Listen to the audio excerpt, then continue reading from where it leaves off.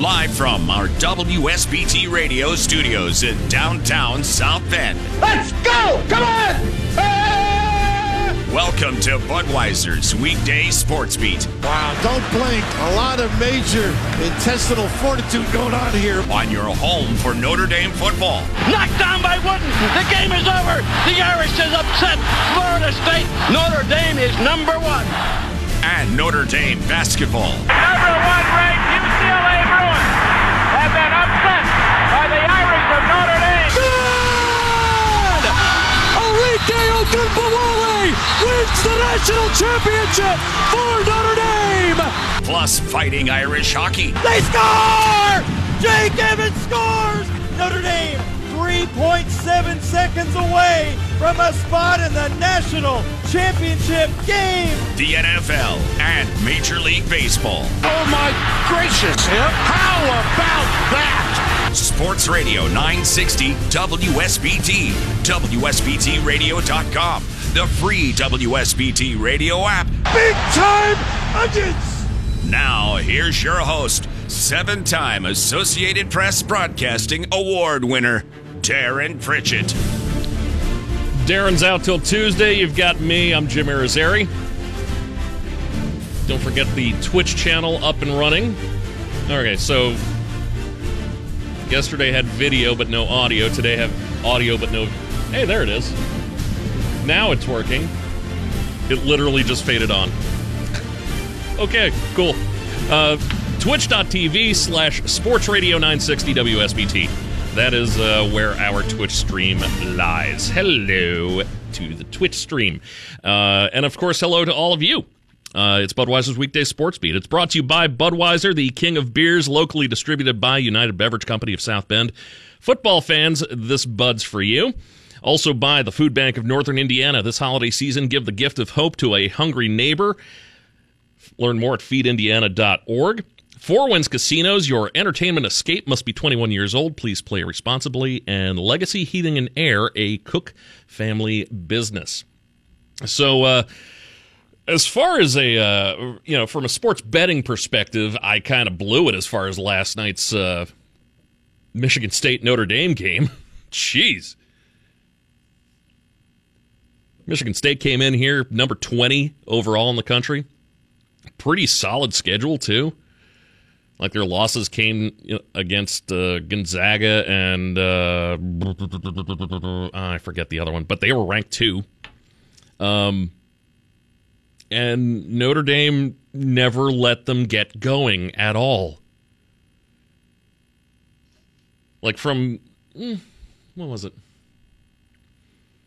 About midway through the first half. That's when the lead first got to 10, and it never got closer than that. Who is this team? Who are they? I can't make heads or tails of them, quite honestly. Like they lost last Friday to St. Bonaventure. Huh? What? Had problems against Lipscomb. Had problems against just a couple other teams on their home floor, mind you. And these are teams that they should easily be just wiping the floor with them. Got a couple of, more comfortable wins, I guess, before last night and before the loss to St. Bonaventure last Friday. But, you figure, Michigan State's coming in here.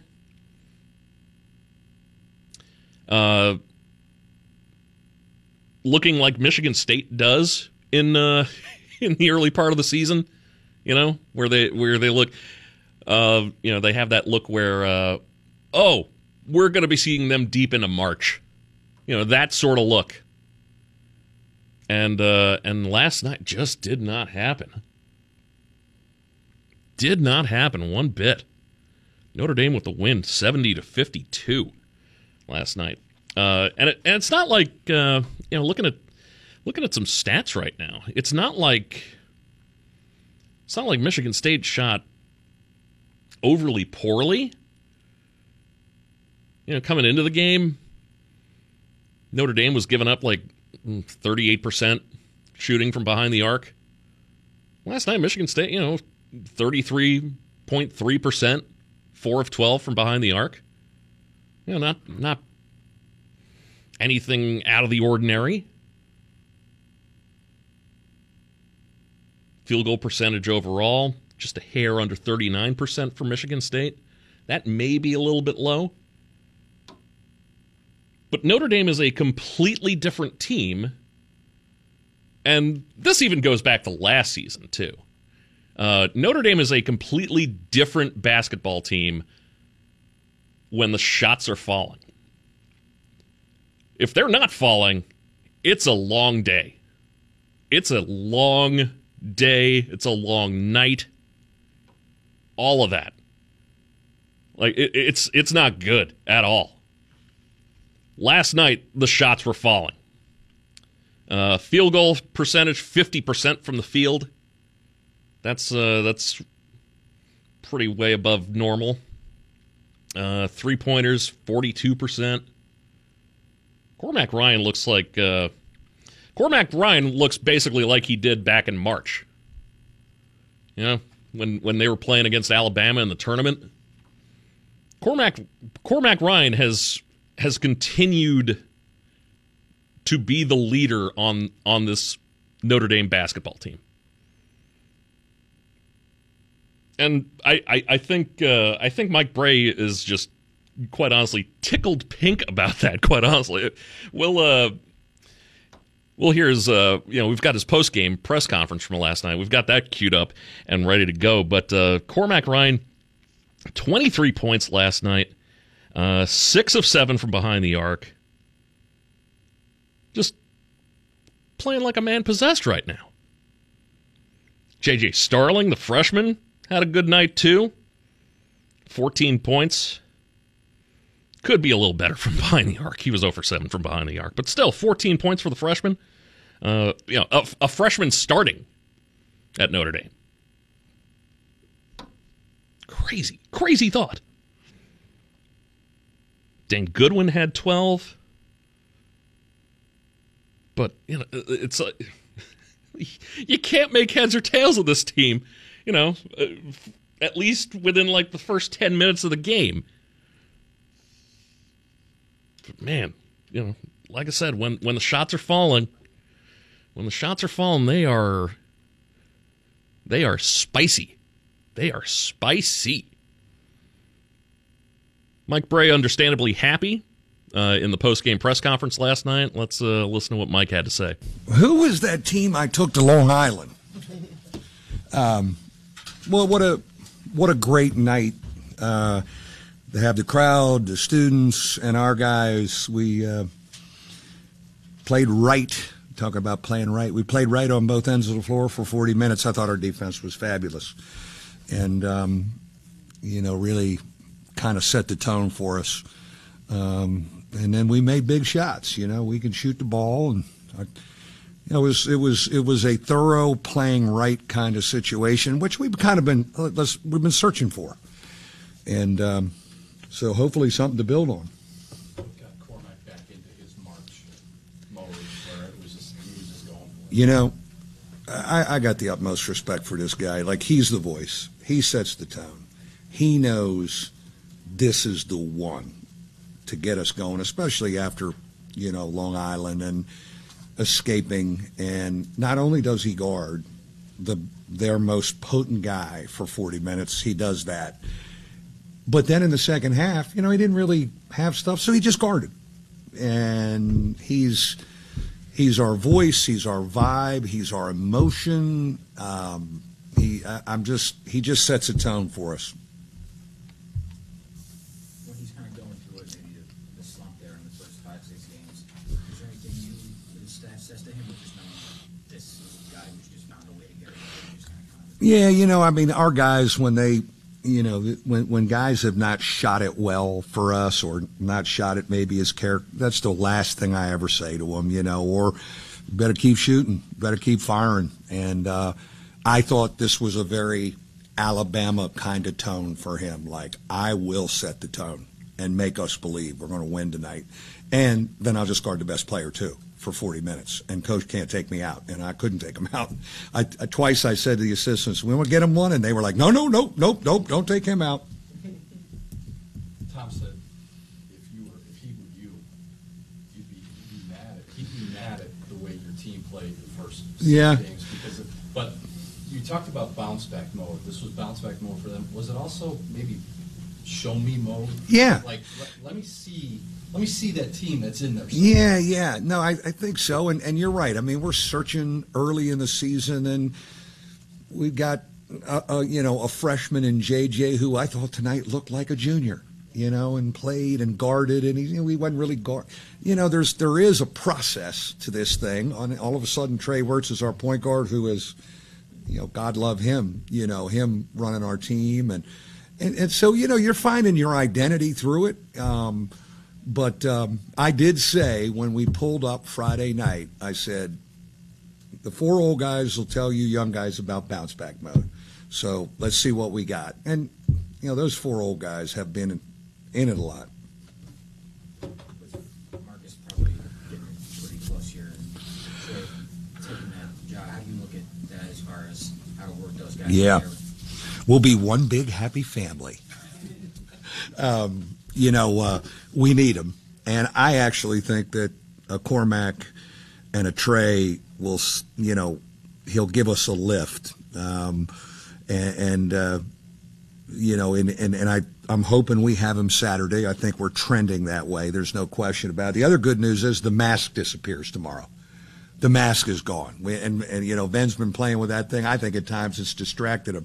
So Marcus is back and the mask is gone. It's a good day tomorrow. But we need Marcus. And actually, Trey tonight, we stole a little bit of time for him. But he could use. I'd like to get him off the ball and get his feet set because he shoots the ball, but I can't do that right now. He's got to handle it. So I'm interested to see how that evolves when Marcus comes back. You don't necessarily need to sell it to him, but is it easier to sell it because you're starting conference play, not starting the regular season? Meaning bringing in Marcus into this group of 6. Yeah. Oh yeah. No. I think they want him back, man. They know. I mean, he was. Efficiency point wise through 25 practices, he was leading us. Not Leshevsky, not Goodwin, not Ryan. He had more E points than anybody, and he gives you another guy that can go and he can score and can shoot it. No, I think as I watched us this summer, I said 5 old guys and the 2 young guys. If we can keep that 7 moving, I think we got a chance. And so we're getting close to getting those 7 together. What kind of juice does this give you to, okay, we won a game against the right team. Now let's go win a game in the ACC. Yeah, I told him in there, I said, we're 0-0. We're trying to get to 1-0 in the league. And Cormac Ryan, who wears it and sells it and talks it and backs it up, said this summer, we want to win the regular season championship. And I brought that up. I said, awesome. And I reminded him, you got to start with 1-0. So, we'll get some rest tomorrow and we'll run some zone offense on Friday. One last note with the ACC Big Ten Challenger Series or whatever. Where does this one rank for you as far as your memories of? Well, we got out of it 5-5. But, you look at who we played. We probably, in those 10 games, you could say we played an A schedule. We played these guys 3 times. We played Illinois 3 times. We went to Maryland once. Ohio State came here. We've played an A schedule in this, and that's awesome because it gives you chances to do this and have a quality win. But I'm fine. We'll move to the SEC, and that's okay with me. And how's the change for Trey Wirtz to number 40? Yeah, that is the darndest thing I've ever seen. Even Ted, even the refs and I were laughing. I got to see the play. I've never seen that where the whole give new meaning to the tearaway jersey, right? But I guess that's how physical college basketball is. But Trey just ran our team, and I'm really happy for him, man. He has been a believer. He was a 7th man last year, and hey, I need more. I don't need, and he never complained, even though he wanted to play more. And I told him on the plane ride back from San Diego, I said, you're going to get a bigger bite of the apple. Just hang in there with me. And then Hub and Wesley left, and he was drooling. How close was Cormac in the first half to having his Ben Hansborough sit down, forget it, I'm rolling? Yeah. Actually, I told him that story, Tom. And I told him that story in my office in the summer. And when he walked out, he came back, he goes, I may do that to you. I go, no, he didn't. But if he can, he has permission to. He's got a lot of Ben in him. And like Ben, it comes off him, and it's contagious. And he was texting me stuff about what we should do in practice yesterday. Coach, we need to go compete drill. We need to go compete drill. I mean, I love him. I love him, and it's his show, man. Just, tell me what you need. We'll get you there. You always talk about how important advantage is. How are the fans side? That's when you have. I always feel pressure. Yeah, you got to. When you have a great crowd and everybody comes, and our students especially, you want to deliver for them, and we did, and hopefully that keeps them coming back. Certainly starting on Saturday at noon. But our students were great. I know that's a little late for the South Bend crowd, but they must have got naps today. Huh? They must have got some naps today. They're going to be late for work tomorrow, I bet. But that was just it was just an awesome atmosphere. And because the game was in control, I was able to kind of look around and go, all right, this is really cool. And, comes across great on national TV for our program. Parker Fredrickson and Marcus Burton were in the stands. All, good stuff. And we'll flush it by 9 a.m. and be ready to work against the zone.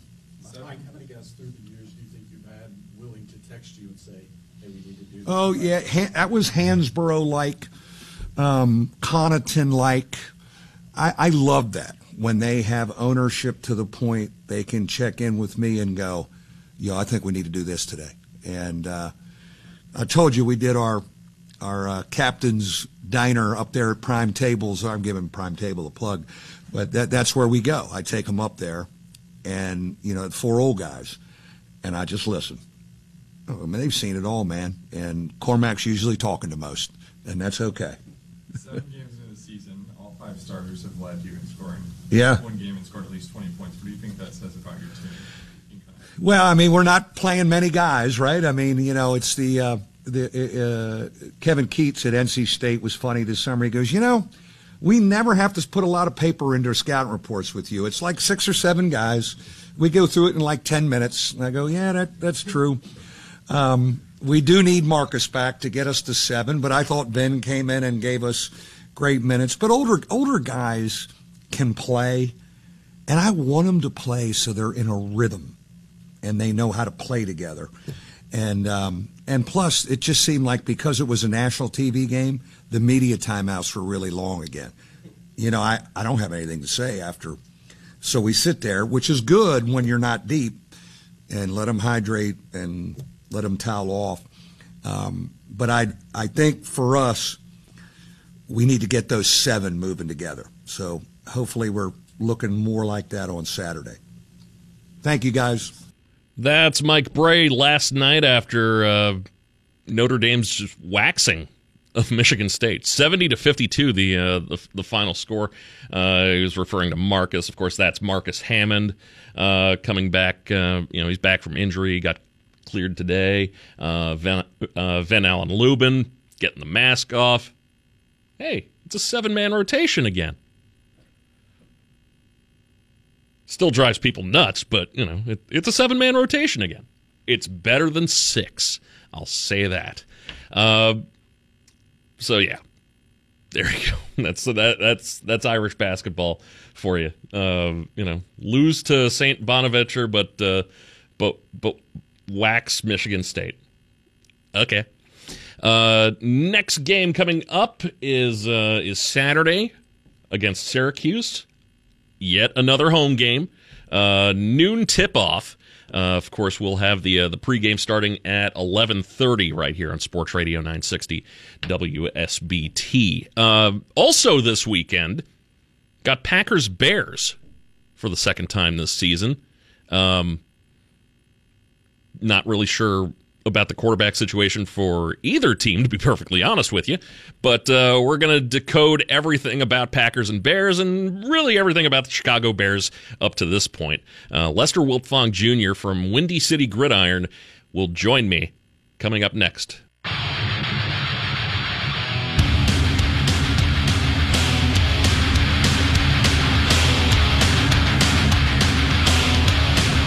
Budweiser's Weekday Sportsbeat, brought to you in part by Barnaby's of Mishawaka and Granger, now with 3 locations to serve you. Their newest location on Lincoln Way in the Twin Branch area is now open for carryouts. Barnaby's, the family inn. Also, Midland Engineering Company, beginning their second century of quality roofing experience. And the Mishawaka Education Foundation, granting a better future. Jim Irizarry in for Darin through Monday. Darin will be back Tuesday, fear not.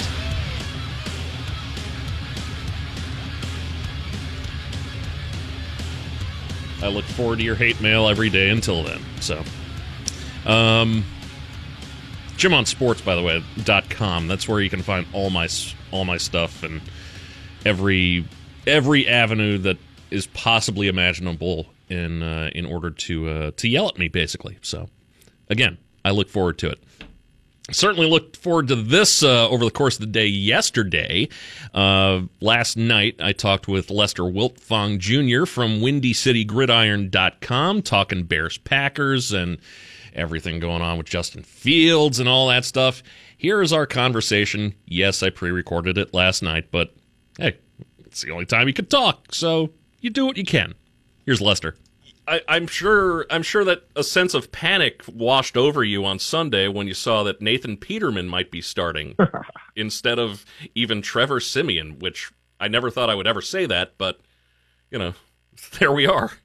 What happened with I know Fields was going to be out, but Siemian hurt himself and it was going to be Peterman, and then all of a sudden it's back to Siemian. What happened there?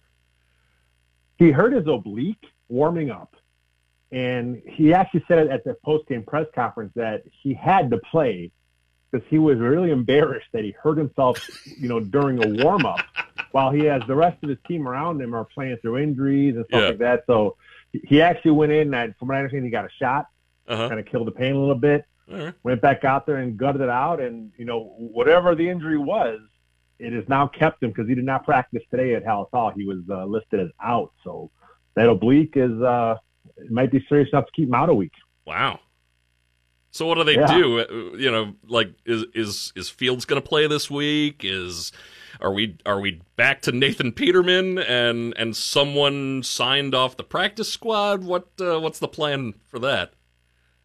Well, they actually signed Tim Boyle off of the Lions practice squad today. So Tim Boyle is now on the active 53. Nate Peterman is still technically on the practice squad, and Justin Fields today at practice was limited. So I don't know. With that shoulder, it's his non-throwing shoulder. He said today his legs feel good. But you know what? If he's not 100% at this point in the season with the way the Bears are trending, let him sit out another week. Throw Peterman out there. Throw Tim Boyle out there.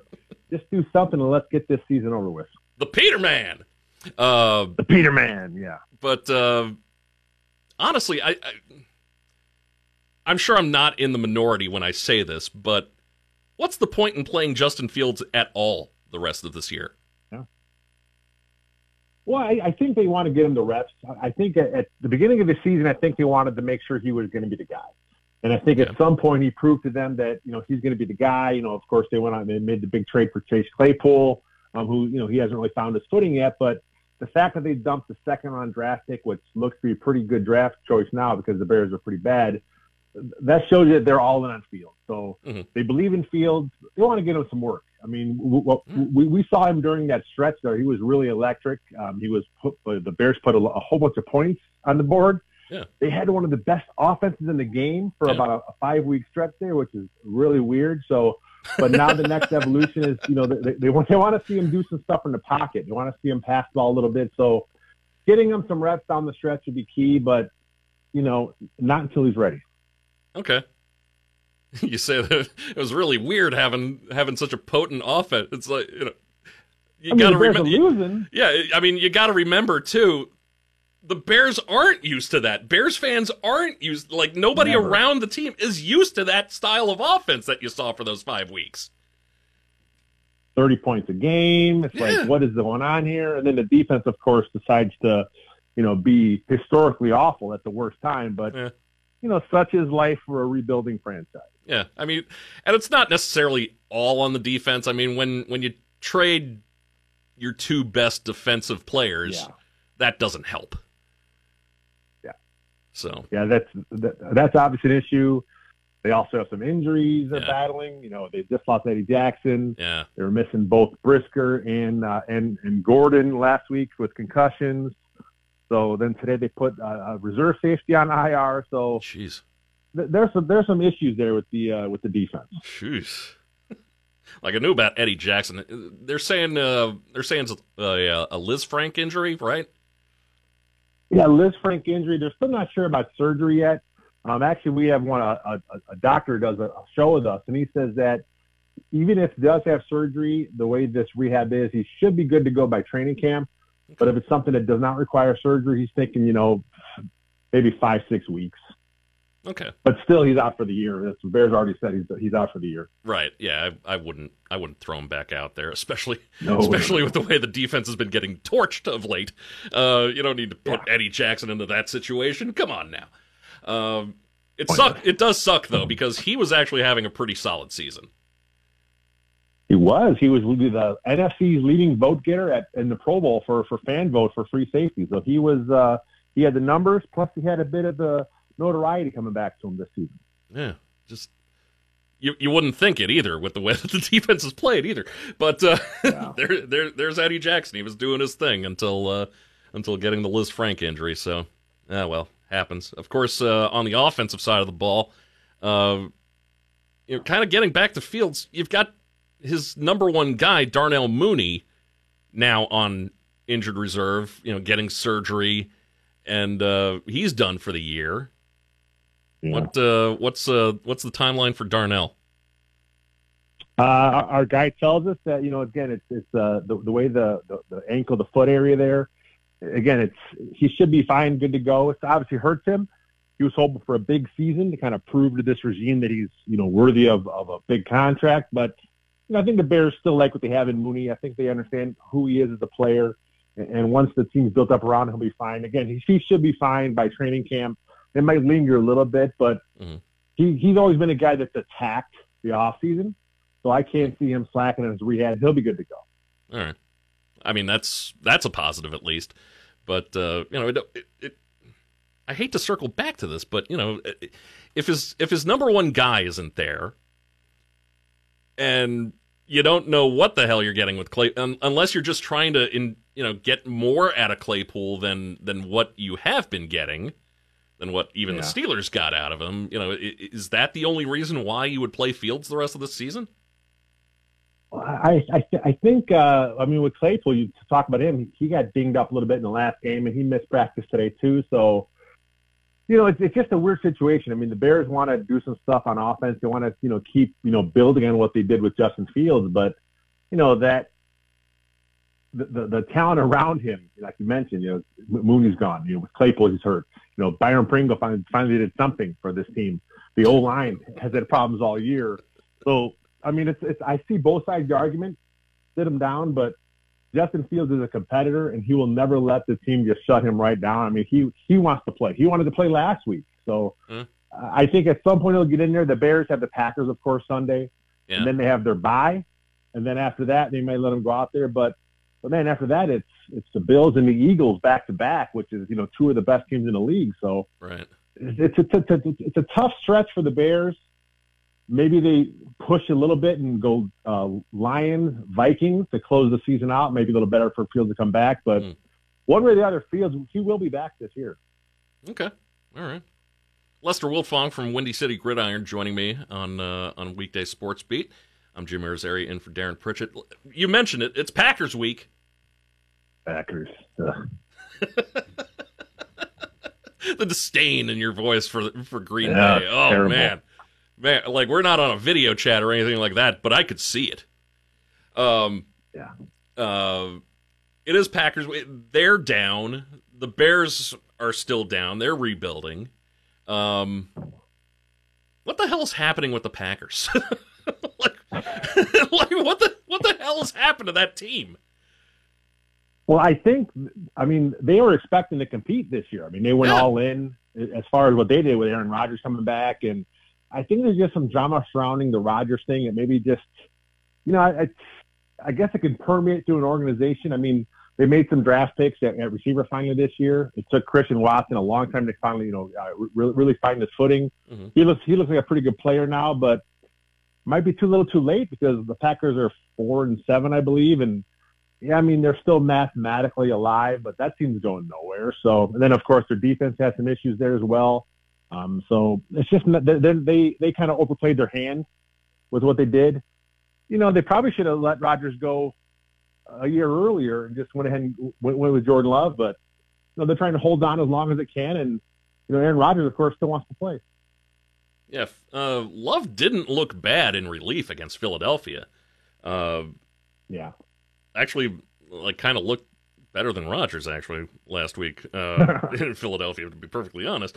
But how do they move on from that contract? From the way that they worked that contract last year. How do the Packers move on from that? Yeah, that's the big issue. Everything I understand is it's not a contract they can really move as far as if he retires or they cut him. It's going to be a ton of dead money there. Right. If they do try and trade him, now you have to try and get the other team to take on a lot of the money because, you're going to be hit with a big cap hit. So I don't know. It's just a very weird situation they're in, especially if they do think that Rodgers is done. Yeah. And I mean, broken thumb, can't grip the ball. It's like at best he's throwing a bunch of ducks everywhere. Is the sun setting on Aaron Rodgers? Like you said, you're not on a video chat, but if you were, I have my fingers crossed. I hope he's done. I just as long as he's healthy and playing, the Packers always have a chance. Yeah. It hasn't worked out this year. Of course, he's talked about the injuries, but maybe that's just convenient that his skills are eroding because he's 38 years old, maybe. So maybe his skills are eroding. So the thumb is his excuse to kind of get out of it. But regardless, he's playing this week against the Bears. He's going to stick it to Chicago one last time on the way out because Chicago's defense can't stop Mike White, so they're not going to stop Aaron Rodgers. So it's going to be a rough one on Sunday. For the Packers, they've got the Bears remaining this week, and then hosting the Rams at Lambeau. They head down to Miami to take on the Dolphins. They've got the Vikings at home, and then have the Lions at home as well. Yeah, that Dolphins game, that doesn't look good. The Vikings game certainly doesn't look good either. I mean, this is, his last playoff run was last year, apparently, if this is it. Yeah. Yeah, it's a tough close out of schedule. The Rams aren't that good, obviously, but, mentioned a couple other teams. Dolphins look really good in the AFC. The Vikings at that point, they still could be playing for something. I think they're one game behind the Eagles, so they could be having a chance at the top seed in the NFC. So, if they rest their guys, if that's to the point that they're in, maybe. But, man, I can't see them beating the Vikes either. Packers, Eagles, Bills, all in a row, all at Soldier Field, too, which is kind of crazy. Then in Detroit for the Lions, and then back home for the Vikings to wrap up the season. How did the Bears get 4 out of 5 of their last 5 games at home? That's definitely a weird scheduling quirk. They're better than last year when they alternated every single week. Remember last year was home away the whole season. Yeah. So it's a little better this year, but plus getting that late week 14 bye, that's another strange thing there. Yeah. So it's just one of those weird NFL scheduling quirks that each year there's some team that just kind of gets hit with something strange. Yeah, there's a bunch of weird little scheduling quirks this year, too. Like, it happened in baseball, it happened in football, too, this year. The schedules are just completely out of whack. Like, Washington is playing the Giants 2 of the next 3 weeks. Yeah. What? Like, that shouldn't happen.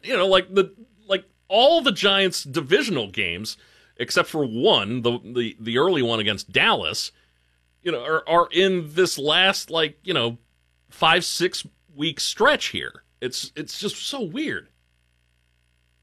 Well, they always try and have teams finish with someone in your division. Yeah. But the fact that they have that going on, that should help them. Mm-hmm. Then schedule that team somewhere else, right. in the first half if possible. It's just a weird situation. That's the NFL. Honestly, the NFL doesn't care because we're going to watch the product no matter what they do, no matter what's thrown out there, no matter if it's the Washington Commanders. 2 out of 3 weeks, we're still going to watch whatever's on our TV. Washington. That's a rough. Yeah. That's God. That franchise, and yet they've won 6 of 7. That's what's shocking to me the most about Washington. They've won 6 of their last 7. Like, how good of a job is Ron Rivera doing? That's it. I was going to say that's Coach Chico. I mean, he's doing his job there. He's always been a good coach. He seems to get teams turned around, and the fact that they finally made the change of quarterback helps as well. I mean, he with Taylor Heineke, he's not the most talented quarterback, but sometimes you get on a run, and if your teammates believe in you, things can happen. And that's what they're doing now. Yeah. That defense is actually pretty solid, too. That's been a solid defense. So any defense really with Chase Young in it, no matter how healthy he is, I think is going to be a pretty damn good defense, quite honestly. But 7-5, and still somehow in last. Who knew? It's a tough division, It really is. Real tough this season. Yeah, nobody was expecting. Everybody was expecting it to be, AFC West was going to be, that division where the last place team was still above 500 and still chasing a playoff berth. And nope, it was the NFC East who, has gotten teams barely in the playoffs. Just barely in the playoffs. Just basically in the playoffs by virtue of winning the division. The last 2 or 3 years. So this is crazy. Lester, what you got up at WindyCityGridiron.com? I got a lot of the roster breakdown stuff. Greg Gabriel used to be a scout for the Bears. He writes for us now. He has an article up there that went up today. 10 thoughts in the NFL. I got my Sack Watch film breakdown. So there's always something going on at the site. Very good. Very good.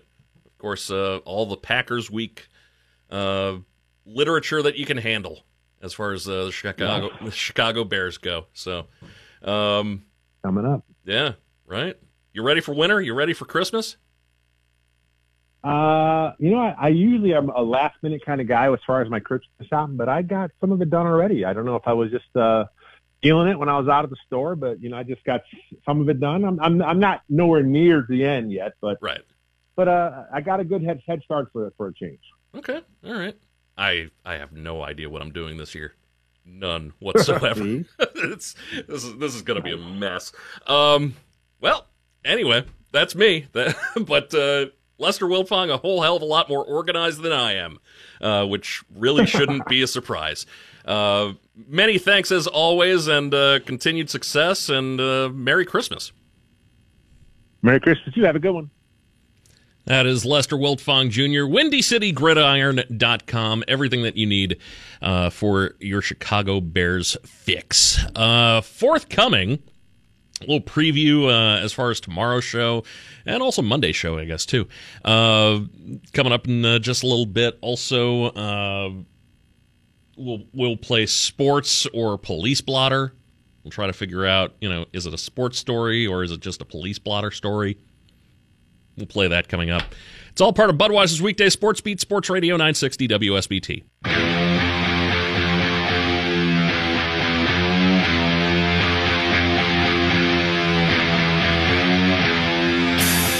Restaurant of the Week, great way to support local restaurants in our community. Tomorrow morning, 8:30, you can buy a $50 gift card for only $25 to the Howard Park Public House, 602 East Jefferson in South Bend, right next to the Howard Park Ice Rink. Pretty easy to find. They've got the best burgers in town. They've got food that's organic, local, and fresh. Cocktails, beer, wine at their handcrafted bar. Make a reservation for their manager's table, and your party going to be served by their manager and chef. The guys at your beck and call Tomorrow morning, 8:30, restaurantoftheweek.com, half-off gift cards to the Howard Park Public House. Very good stuff at the Howard Park Public House. Coming up tomorrow afternoon, 5 o'clock, of course, Budweiser's Weekday Sports Beat. Going to have Len Clark from Irish Illustrated, the Dr. Len Clark from Irish Illustrated, by the way. He'll be with us in the 5 o'clock hour. The voice of the Colts, Matt Taylor, also going to be joining us in the 6 o'clock hour. So that should be a pretty darn good way to wrap up your Friday, really. It is for me, anyway.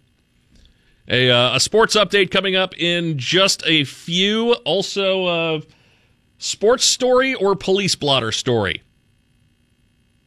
You'll figure it out.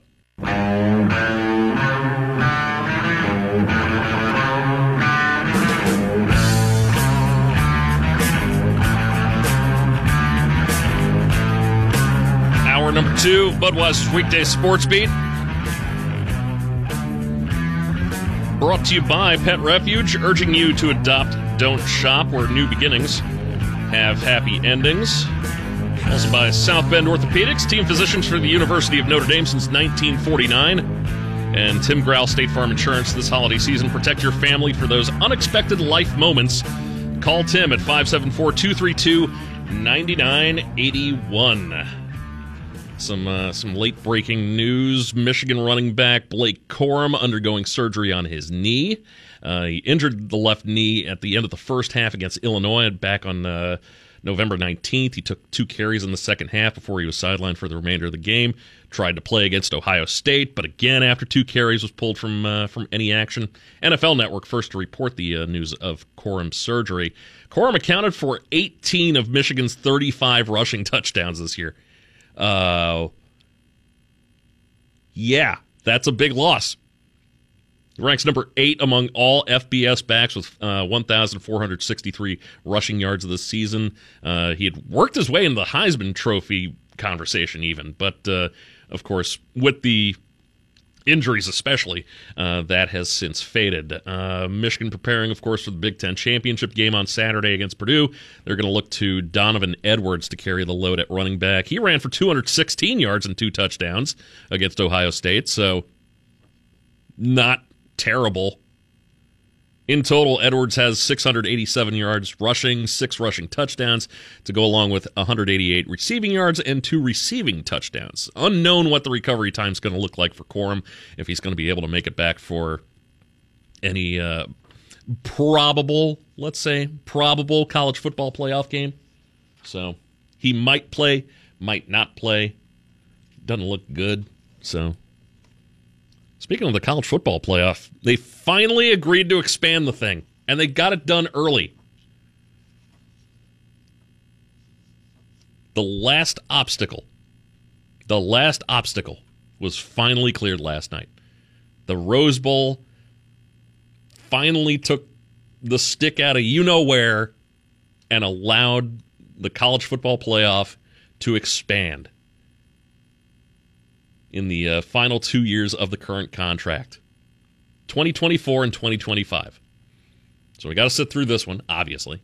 Got to sit through next year with only 4 teams, but then 2024, 12 playoff teams in the college football playoff.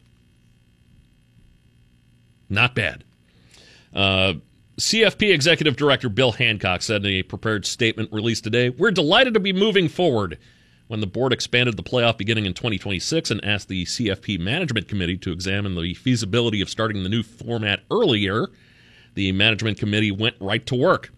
More teams and more access means more excitement for fans, alumni, students, and student athletes. We appreciate the leaders of the 6 bowl games and the 2 future championship game host cities for their cooperation.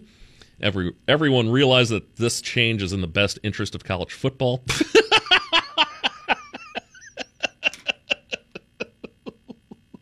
Best interest of college football. Sorry. And pulled it together to make it happen. I'm sorry. I just can't help but laugh whenever I see "in the best interest of college blank," any college sport whatsoever.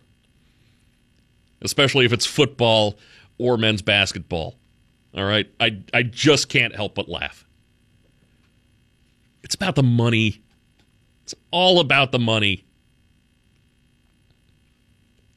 First round of the playoff in 2024 going to take place the week ending Saturday, December 21st at either the home field of the higher-seeded team or at another site designated by the higher-seeded school. So 12 would take on number 5, 11 versus 6, 10 versus 7, 9 versus 8. Of course, the top 4 teams would actually, I guess, what was that? Top 7 teams, I guess, right? No, sorry. I'm terrible at math. Top 4 teams would be getting the bye weeks. So specific game dates, likely late in that week, would be announced later.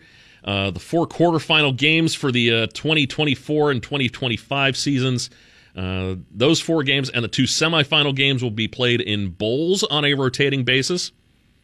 2024 quarterfinals taking place in the Fiesta Bowl, Peach Bowl, Rose Bowl, and Sugar Bowl. And the Cotton Bowl and Orange Bowl hosting the semifinals. The 2025 semifinals going to be in the Fiesta Bowl and the Peach Bowl, while the Cotton, Orange, Rose, and Sugar Bowls are in the have the quarterfinal games. So, national championship is in Atlanta in 2025 and in Miami in 2026. The best interest of college football. Rose Bowl almost screwed everything up, too. Rose Bowl had to reach the agreement that paved the way for all this. And the biggest sticking point for them, besides money, obviously, was their window of 2 p.m. Pacific New Year's Day for the kickoff. Or, the observed New Year's Day. That's what they wanted. That was the thing that they wanted. Out of more than everything else. Possibly even more than just the money.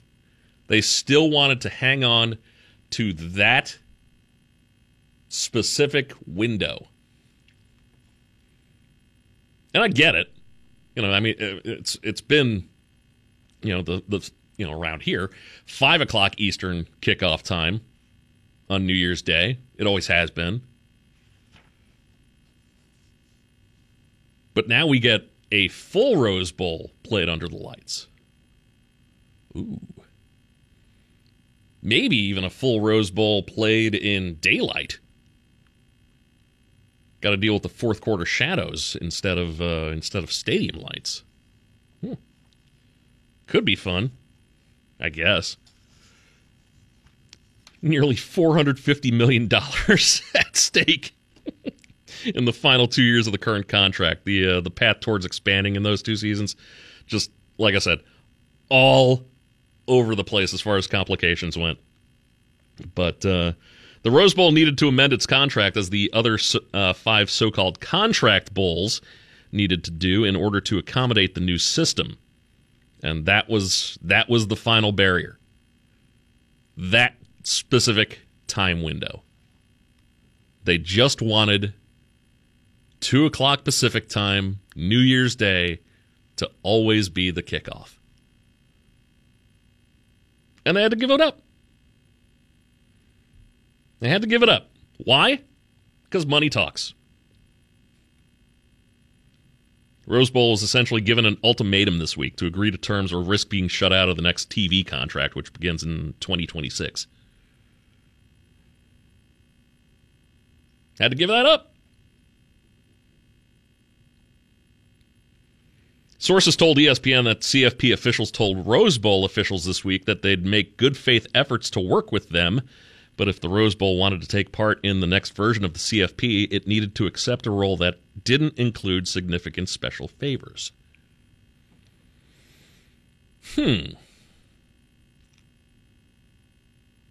We couldn't have scheduled, we couldn't have just let them have it and gotten this done a whole heck of a lot sooner. They were trying to get this done for this year even. Like before the season started, they were trying to get it expanded for 2023. at least for 2023. Maybe even, this year even. Would have tried to do it. It would have been absolute chaos. It would have been so poorly run. It would have been mind-blowing. But yeah, the Rose Bowl basically pushed that out until, so I guess thanks, Rose Bowl, for delaying things.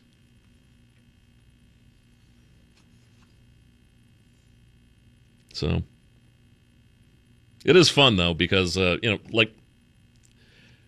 least, this year and then next year, too, we do have the fun option of being able to, kind of play what if. For example, what if Notre Dame had beaten USC last Saturday? Could they have actually been in a 12-team playoff?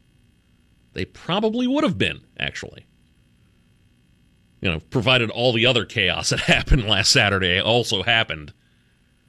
If that was the only change, all of a sudden Notre Dame's in a 12-team playoff. So.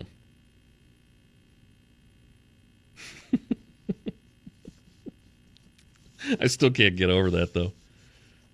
The best interest of college football. The best interest of college football.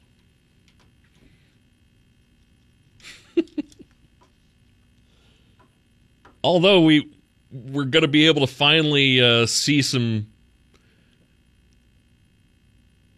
non-power conferences in the playoff. We're teams like Cincinnati last year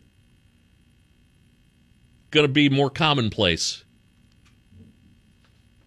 I still think at most every year there would be two, if any. At most it would be two. More likely it would be one. Like there'd have to be a couple of group of 5 teams that would just absolutely be just blow everybody away. Like if you were to look at them, and say, dang, they could beat anybody. But yeah. So that was the big news late last night. That broke really late last night. That broke towards the end of the basketball game. Is actually when I first started seeing the news trickling out about this. But yeah. So if I wonder if that whole possibility of Notre Dame hosting one of those first round games, like wasn't that like shot down actually?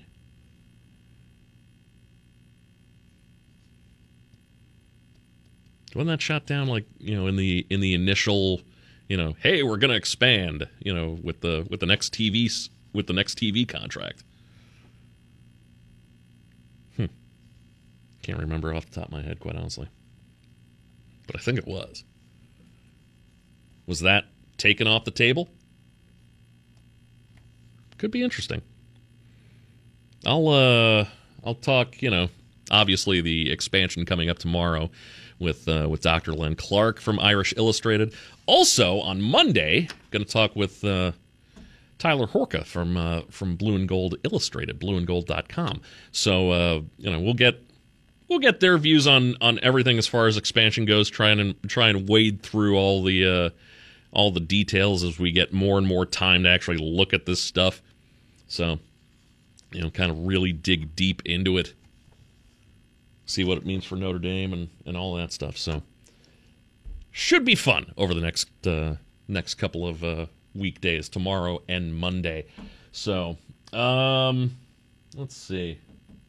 Still got to get to sports betting. Trying to salvage my week last night. Actually came through decently anyway. Also, since I've been talking about it, sports story or police blotter, I'll let you decide.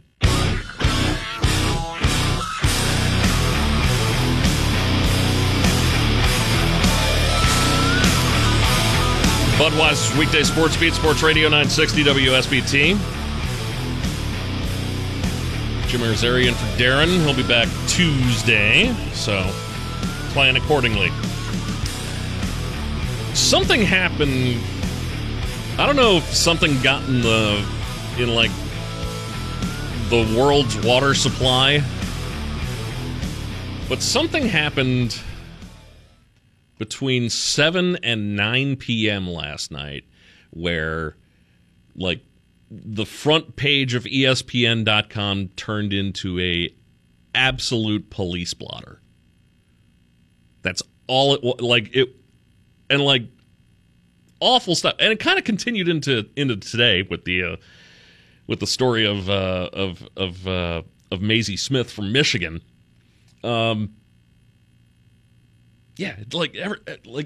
Everything just kind of went to hell. What happened? The more disturbing of the two, Florida redshirt freshman Jalen Kitna booked into jail yesterday. Now out of jail since he has posted $80,000 bond, I believe it was.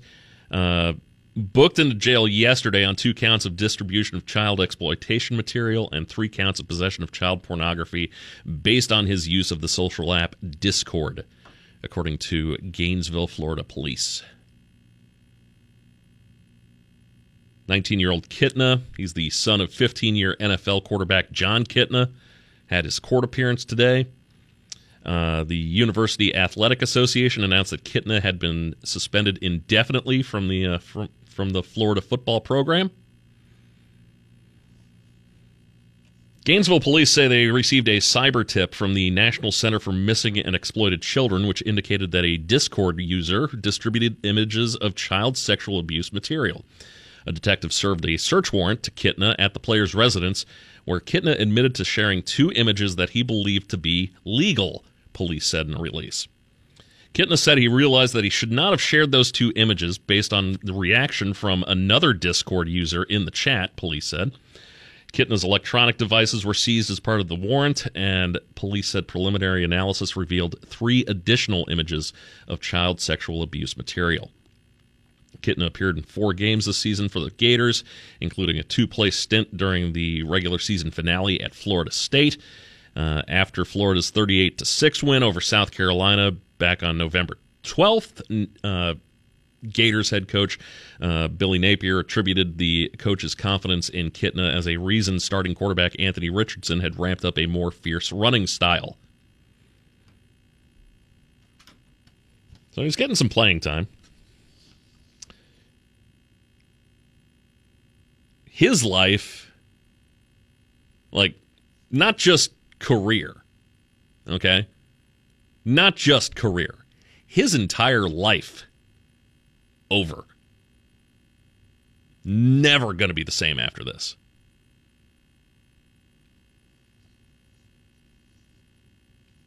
It doesn't matter how much lipstick you put on that pig. His life is never going to be the same again.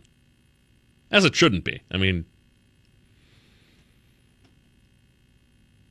I can't wrap my mind around what drives certain people to collect that.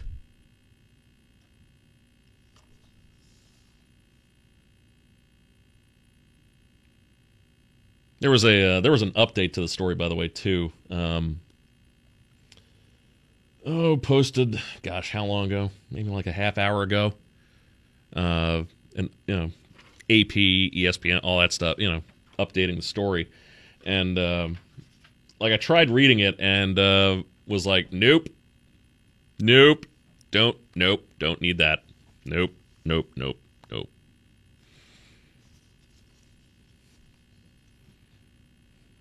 Apparently he held his head the entire time that he was in court today. Held his head and cried the whole time.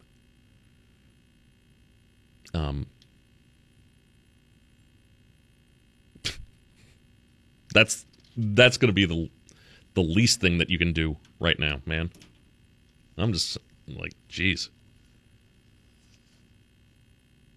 Then you had this story, like almost around the same time that the Kitna story broke. Mickey Joseph, who directed Nebraska for the final 9 games this season as its interim football coach, was arrested Wednesday in relation to a domestic disturbance. Police were dispatched Monday afternoon to a residence in South Lincoln, according to a press release issued by the Lincoln Police Department. Upon concluding the investigation, Joseph was arrested at a separate location on suspicion of strangulation and third-degree domestic assault. Later booked into jail, Joseph took over Nebraska's football program on September 11th, promoted by athletic director Trev Alberts from associate head coach after the firing of Scott Frost. Joseph won 3 games in charge of the Huskers, including the season finale this past Friday at Iowa. Returned to his role as an assistant coach with the hiring of Matt Rule as head coach. Rule met with Joseph on Monday. Joseph's status on the coaching staff after the meeting remained unknown. Given the nature of the allegations and based on the university policy, he has been placed on administrative leave, according to Trev Alberts in a statement yesterday. Joseph came to Nebraska in December 2021 from LSU, where he coached for 5 years. He played quarterback at Nebraska for Tom Osborne from 1988 to 1991. You kind of wonder, what he was arrested for, if it had any sort of connection whatsoever to the meeting that he had just had with Matt Rule about being on the staff next year at Nebraska, continuing to be on the staff at Nebraska. The timing certainly, lines up for that. Again, those 2 stories hit like that at the same time yesterday.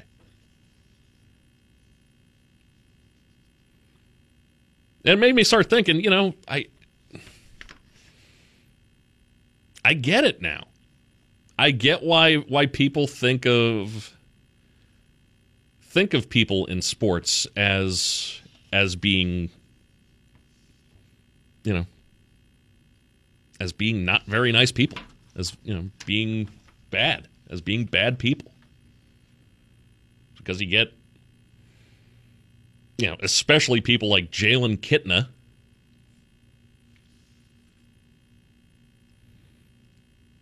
you get people like that coming out of the woodwork, and it basically kind of ruins everything for everybody.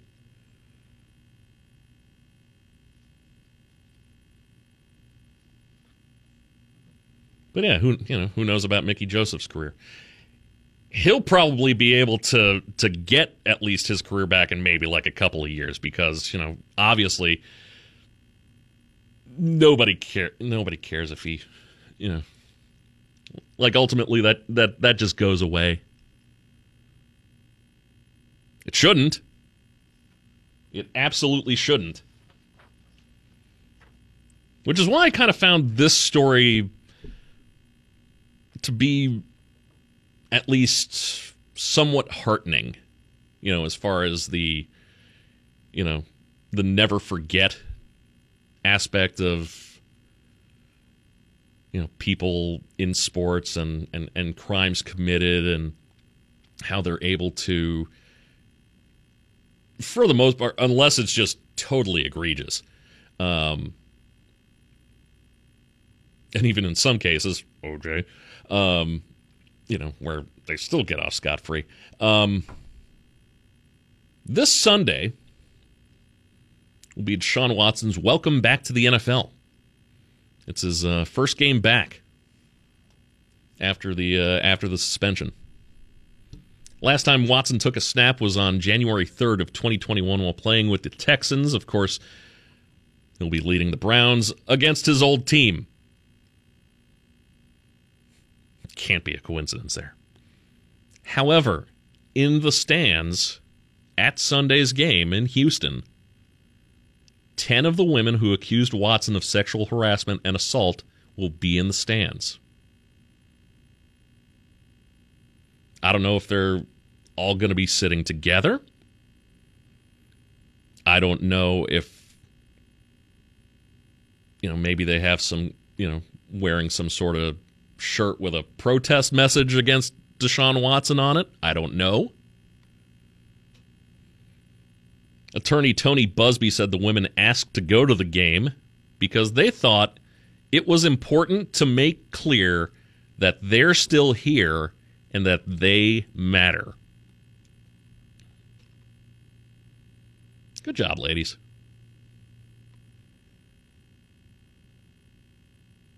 Like the fact that all those lawsuits were settled doesn't mean that he didn't do anything.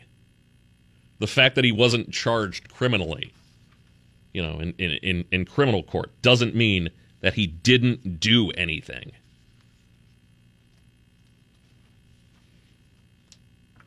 But when you have that many lawsuits, all at the same time, really, it's kind of hard to get the evidence together and for everything to corroborate in order for criminal charges to be, to be properly tried, basically. Like, it really is, just for one of those lawsuits to get everything to corroborate, Can't imagine what Tony Busby had to do.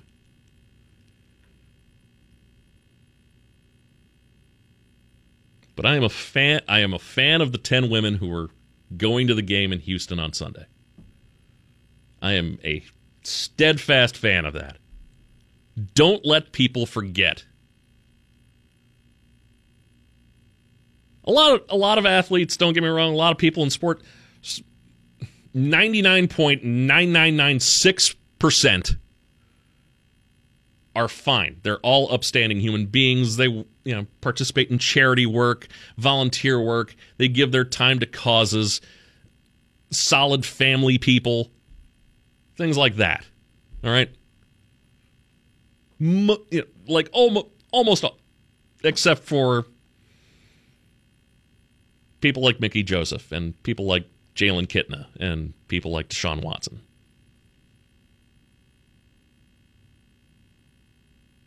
Don't let people forget it, but at the same time, don't lump them in with everybody else.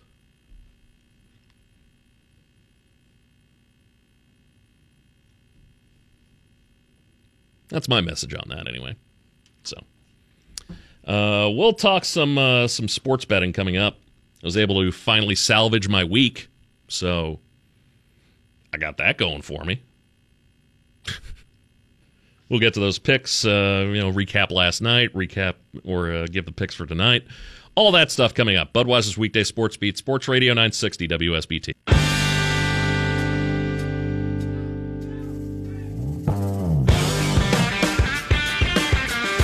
Budweiser's Weekday Sports Beat, brought to you by Budweiser, the king of beers, locally distributed by United Beverage Company of South Bend. Football fans, this Bud's for you. Also by Barnaby's of Mishawaka and Granger, the Food Bank of Northern Indiana, Four Winds Casinos, Legacy Heating and Air, Midland Engineering Company, the Mishawaka Education Foundation, Pet Refuge, South Bend Orthopedics, and Tim Grau, State Farm Insurance. Some sad news from baseball today. Hall of Fame pitcher Gaylord Perry, the master of the spitball, died at the age of 84 of natural causes this morning. Perry, who pitched for 8 major league teams from 1962 until 1983, was a 5-time All-Star who was elected to the Hall of Fame in 1991. He had a career record of .314 and .255, finished with 3,554 strikeouts, and used a pitching style where he doctored baseballs or made batters believe he was doctoring them. Perry's 1974 autobiography was titled Me and the Spitter. Sounds like the Spitter should be like Gaylord Perry, the Spitter, they're cops.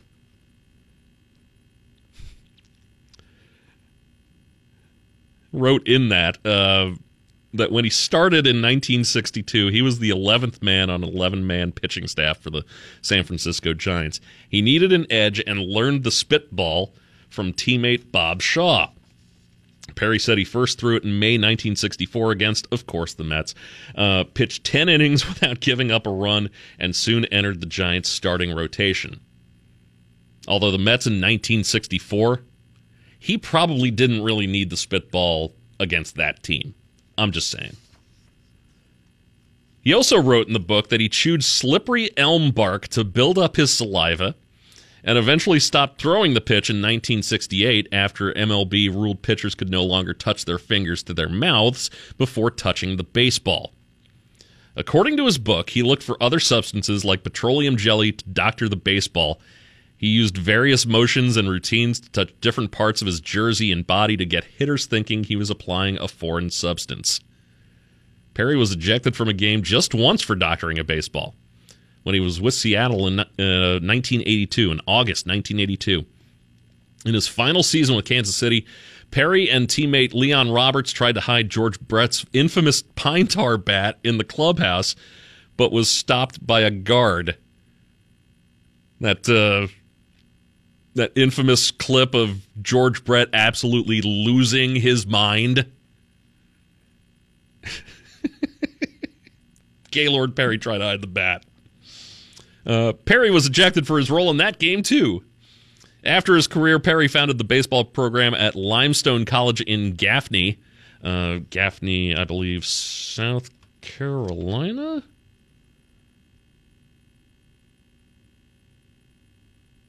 North Carolina.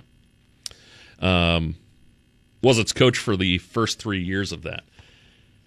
I didn't, let's see, when did it... His final season, I think that was 83 when the George Brett thing happened. So I don't really have much recollection of watching Gaylord Perry in a game. But YouTube is a wonderful thing. And I was able to find, of course, some video of Gaylord Perry, and holy cow, that dude would not have that dude would have been thrown out of a whole hell of a lot more games than just one in his career if he was doing that today. Oh man. You know those motions that a third base coach will make, to the batter, rub his finger across the chest, down his arm, off the bill of the cat, all that stuff. Gaylord Perry was doing that on the mound. There is no way he gets out of that alive. At least in this day and era, in this day and age, as far as pitchers go. No way!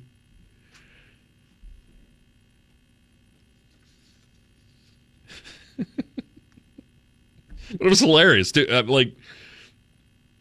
Like this video, it was basically a supercut. Just video of him just damn near doing a dance. It looked like choreo, it looked like he was dancing almost. Like it had a rhythm. There's no way he would he would have been inducted into the Hall of Fame for being ejected out of every game in his major league career if his career happened today.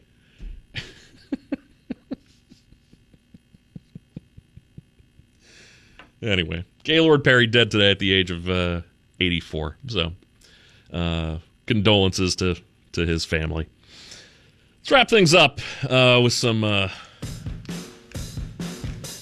ways to make your wallet a little bit fatter. It was 3-3 heading into last night's games. Did okay. 2-1. Got 2 out of 3. My week improved to 5-4 overall.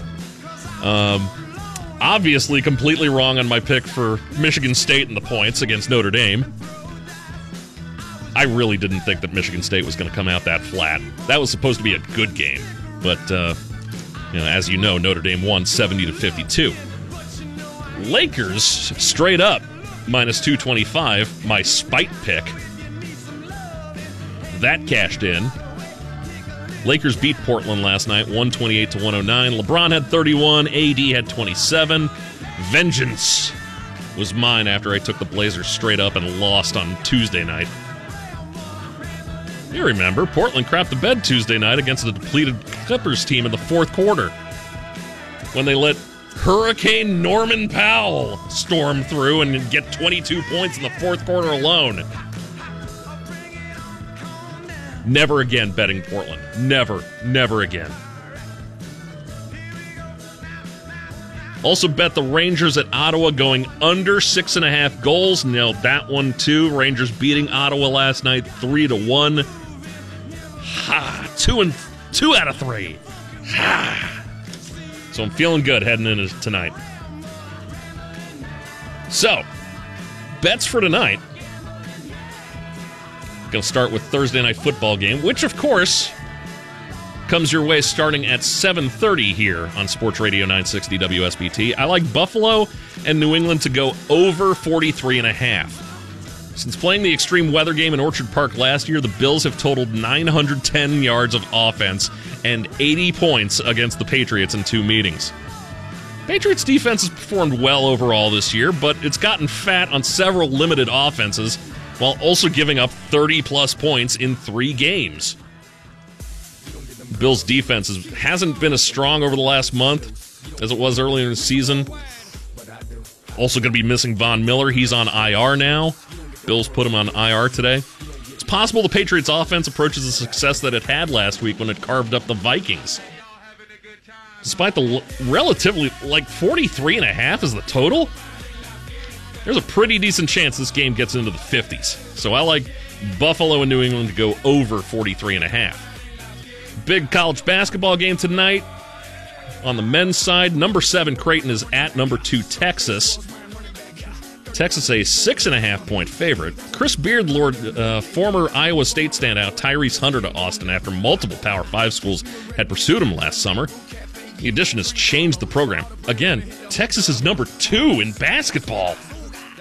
With Hunter on the floor, the undefeated Longhorns have, per hooplens.com, made 67% of their shots inside the arc and held their opponents to just 60 points per 100 possessions. To give you some sort of perspective on that, the Milwaukee Bucks of the NBA have the NBA's best defense and give up 106 points per 100 possessions in a basketball game. However, Creighton's stacked with talent. Ryan Kalkbrenner at 16 points per game, one of the 5 Blue Jays averaging at least 12 per game, top 20 nationally in turnover rate. Creighton can hang. Creighton and the 6.5. Creighton plus 6.5. I like that tonight. And then NHL, Edmonton at Minnesota. I like Minnesota straight up, minus 140 on the money line. Jack Campbell's over 4 goals against average would be a whole lot more troublesome for the Oilers if they didn't have such an effective offense. But I got a feeling Marc-Andre Fleury handles Edmonton pretty well tonight. Dating back to 2019, the Wild have won 6 straight against the Oilers. So that'll continue tonight. Bills and New England over 43.5. Creighton and the points against Texas.